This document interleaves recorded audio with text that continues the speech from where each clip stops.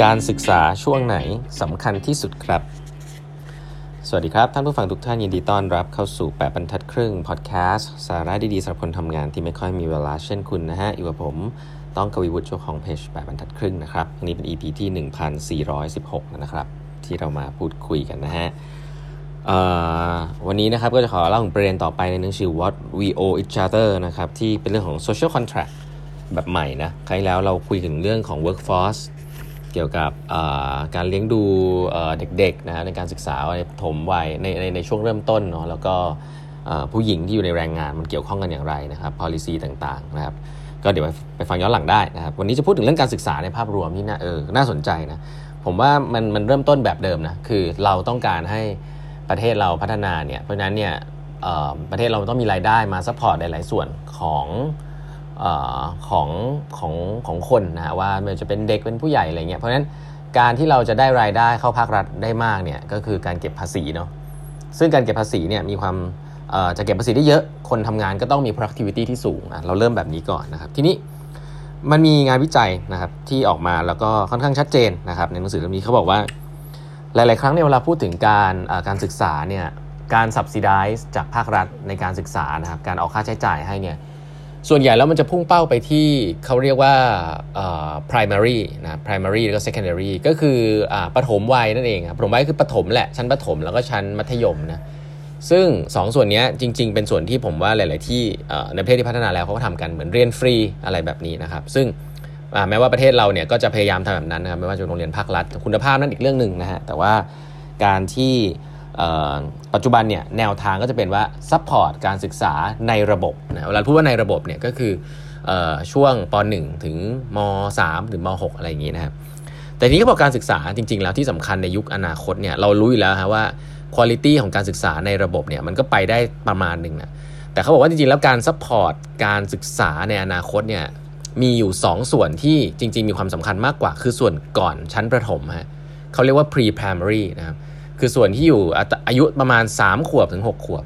ซึ่งหลายๆคนจะพอทราบนะครับจากการที่เล่าไปครั้งที่แล้วว่าคนที่เลี้ยงลูกเนี่ยจะรู้ว่าช่วง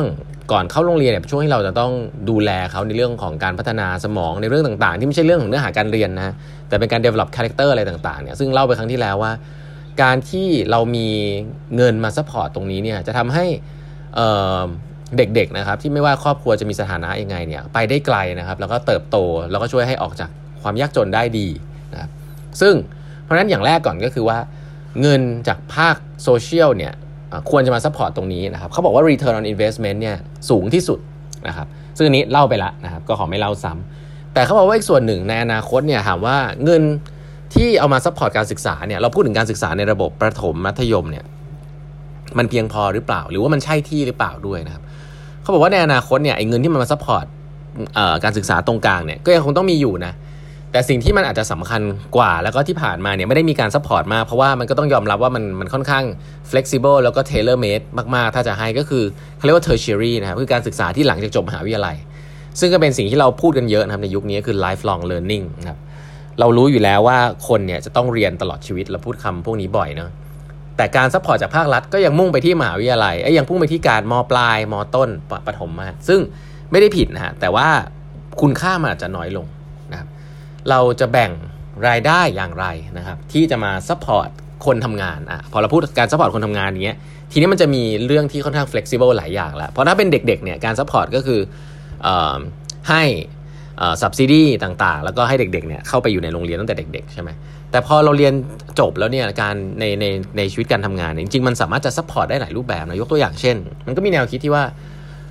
ปัจจุบันเป็นอย่างนี้อยู่แล้วก็พนักงานเนี่ยถ้าได้เรียนรู้สกิลใหม่ก็ดีกับตัวพนักงานแล้วก็ดีกับตัวองค์กรนะครับองค์กรก็จะได้ productivity เพิ่มขึ้นเพราะฉะนั้นองค์กรควรจะเป็นคนจ่ายเงินให้กับพนักงานเทรนอันนี้ก็เรื่องหนึ่งใช่ไหมซึ่งปัจจุบันผมว่าเป็นเรื่องที่ไม่ได้แปลกก็มีการทำกันอยู่นะครับถามว่าทำไมด้วย productivity ที่เพิ่มขึ้นก็องค์กรก็เป็นคนจ่ายนะครับหรือว่าถ้าจะให้ incentive เพิ่มขึ้นก็คือการส่งคนไปเทรนสามารถที่จะหัก tax ได้อะไรแบบนี้เป็นต้นเนาะก็ไม่ต้องสูญเสียรายได้จากตรงกลางแต่ทำให้เอาผลกำไรขององค์กรเนี่ยเอามา subsidize นี่ก็เป็นวิธีหนึ่งนะครับหรือบางที่เนี่ยเขาก็มีแนวคิดที่ว่าพนักงานเองเนี่ยแหละนะฮะที่ต้องขวนขวายเนาะแล้วก็ตัวพนักงานเองเนี่ยถ้าสามารถไปเรียนในสิ่งที่มันถูกต้องได้เนี่ย ก็จะสามารถเพิ่มเงินของตัวเองได้ด้วยนะครับและเงินเหล่านั้นแหละมันอาจจะเป็นเงินยืมจากองค์กรก็ได้ว่าพอได้เงินเดือนเพิ่มขึ้นนะครับได้ค่าใช้จ่ายค่าตอบแทนเพิ่มขึ้นก็เอากลับมาจ่ายก็ได้เหมือน provide เป็นเงินกู้ดอกเบี้ยต่ำก็ได้เพราะว่าเราคาดหวังว่าการเรียนรู้เนี่ยจะต้องได้รายได้เพิ่มขึ้นก็เป็นความรับผิดชอบของตัวคนทำงานเองก็มีบางที่ก็ทำแบบนี้นะหรือบางที่อย่างรัฐบาลสิงคโปร์เนี่ยก็ให้เงินไปเลยคนละ$500ชื่อโปรแกรม Future Learning อะไรแบบนี้เอาไปใช้จ่ายเลยอันนี้ก็เหมือนกับการ subsidy แบบตรงๆแจกเงินเอาไปใช้นะแต่หลักการส่วนใหญ่เวลาเราให้แจกเงินแล้วเอาไปใช้เนี่ยบางทีแล้วเนี่ยก็ต้องระมัดระวังนิดนึงเพราะว่าบางคนก็เอาไปใช้ไม่เหมือนกันเนาะแล้วก็ vendor selection ที่ว่าเอาไปใช้กับใครได้บ้างเนี่ยทีนี้มันก็จะเริ่มมี room ที่จะ corruption ได้ว่าคุณภาพดีหรือเปล่านะครับใช้แล้วเพราะว่ารายได้เนี่ยมันก็จะไปเข้ากับองค์กรที่เป็นพวกเทรนนิ่งอะไรแบบเนี้ยที่เป็นลิสต์ของภาครัฐซึ่งถ้าเกิดควบคุมไม่ดีเนี่ยมันก็จะกลายเป็นว่าเป็นการใช้เงินกับเทรนนิ่งคุณภาพต่ำนะครับแล้วก็เงินภาษีก็เสียไปโดยใช่เหตุ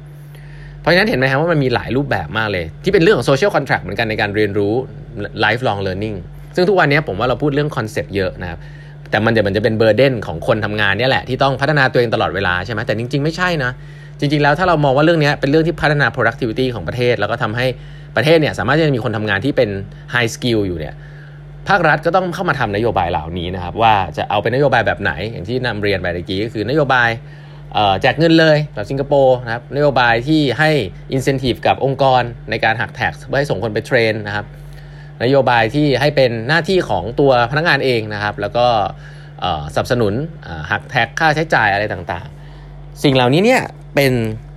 เช่นเดียวกันนะเป็นคอนเท็กซ์ที่เราพูดคุยกันคือเรียกว่า social contract นะครับเพราะว่า social contract เนี่ยเป็นสิ่งที่ความคาดหวังของคนในสังคมนะว่าเราจะดูแลกันอย่างไรนะครับเพราะฉะนั้นคอนเซปต์ของการศึกษาเนี่ยที่เราเคยพูดถึงโดยสรุปเนี่ย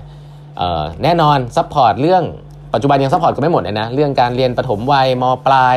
ม.ต้นประถมเนี่ยกลับกลายว่าไม่พอแล้วในอนาคตหรือเผลอเนี่ยเงินที่มีทั้งหมดอาจจะต้องซัพพอร์ตตรงนั้นประมาณนึงแล้วต้องแบ่งมาซัพพอร์ตตอนที่เรียนจบแล้วด้วยเพื่อที่จะแบ่งเพื่อที่จะทำให้สกิลเนี่ยมันเหมาะกับโลกอนาคตมากขึ้นที่เราก็ไม่รู้นะฮะแล้วก็อีกส่วนหนึ่งอย่างที่เล่าไปตั้งแต่แรกก็คือช่วงก่อนจะเข้าโรงเรียนเนี่ยเป็นส่วนที่เขาบอกว่ามันเป็นความเชื่อหนึ่งอาจจะเป็นความเชื่อทางสังคมว่าก่อนเข้าโรงเรียนก็ดูแลตัวเองนะก่อนเข้าโรงเรียนครอบครัวก็ดูแลกันเองตามมีตามเกิดละกันเดี๋ยวเข้าโรงเรียนค่อยว่ากันจะได้เหมือนกันคอนเซปต์นี้อาจจะต้องเปลี่ยนไปแล้วนะว่าก่อนเข้าโรงเรียนเนี่ยรัฐบาลต้องเข้าไป involve เยอะนะครับเข้าไปสนับสนุนนะครับในการให้คนออกมาสามารถเลี้ยงลูกได้นะครับแล้วก็ให้เงินสนับสนุนในการพัฒนาสมองของเด็กตั้งแต่ก่อนเข้าโรงเรียนนะครับส่วนการเข้าโรงเรียนเนี่ยแน่นอนก็มีประมาณนึงนะครับแล้วก็ในอนาคตนะครับการเรียนจบออกมาแล้วการเริ่มทำงานแล้วก็ยังต้องมีส่วน subsidize ต่างๆเนี่ยแหละฮะคือภาพใหญ่นะครับว่าการศึกษาเนี่ยไม่ได้เป็นเรื่องของโรงเรียนละแต่เป็นเรื่องของก่อนโรงเรียนแล้วก็เป็นเรื่องของหลังจากโรงเรียนนะครับที่ต้องสร้าง incentive system ขึ้นมาให้คนเนี่ยสามารถที่จะสร้าง productivity ให้กับประเทศได้ครับแล้วประเทศก็ได้สิ่งตอบแทนกลับไปเป็นภาษีแล้วก็เอากลับไปหมุนวนกันแบบนี้ฮะเป็นวัฏจักรนะครับก็ผมว่าประเทศไหนที่ทำโครงสร้างแบบนี้ได้เหมาะสมเนี่ยก็น่าจะสามารถชนะใน long term game ได้นะครับวันนี้เวลาหมดแล้วนะฮะฝากกด subscribe แบบทัดครึ่ง podcast นะครับแล้วพบกันใหม่พรุ่งนี้นะครับสวัสดีครับ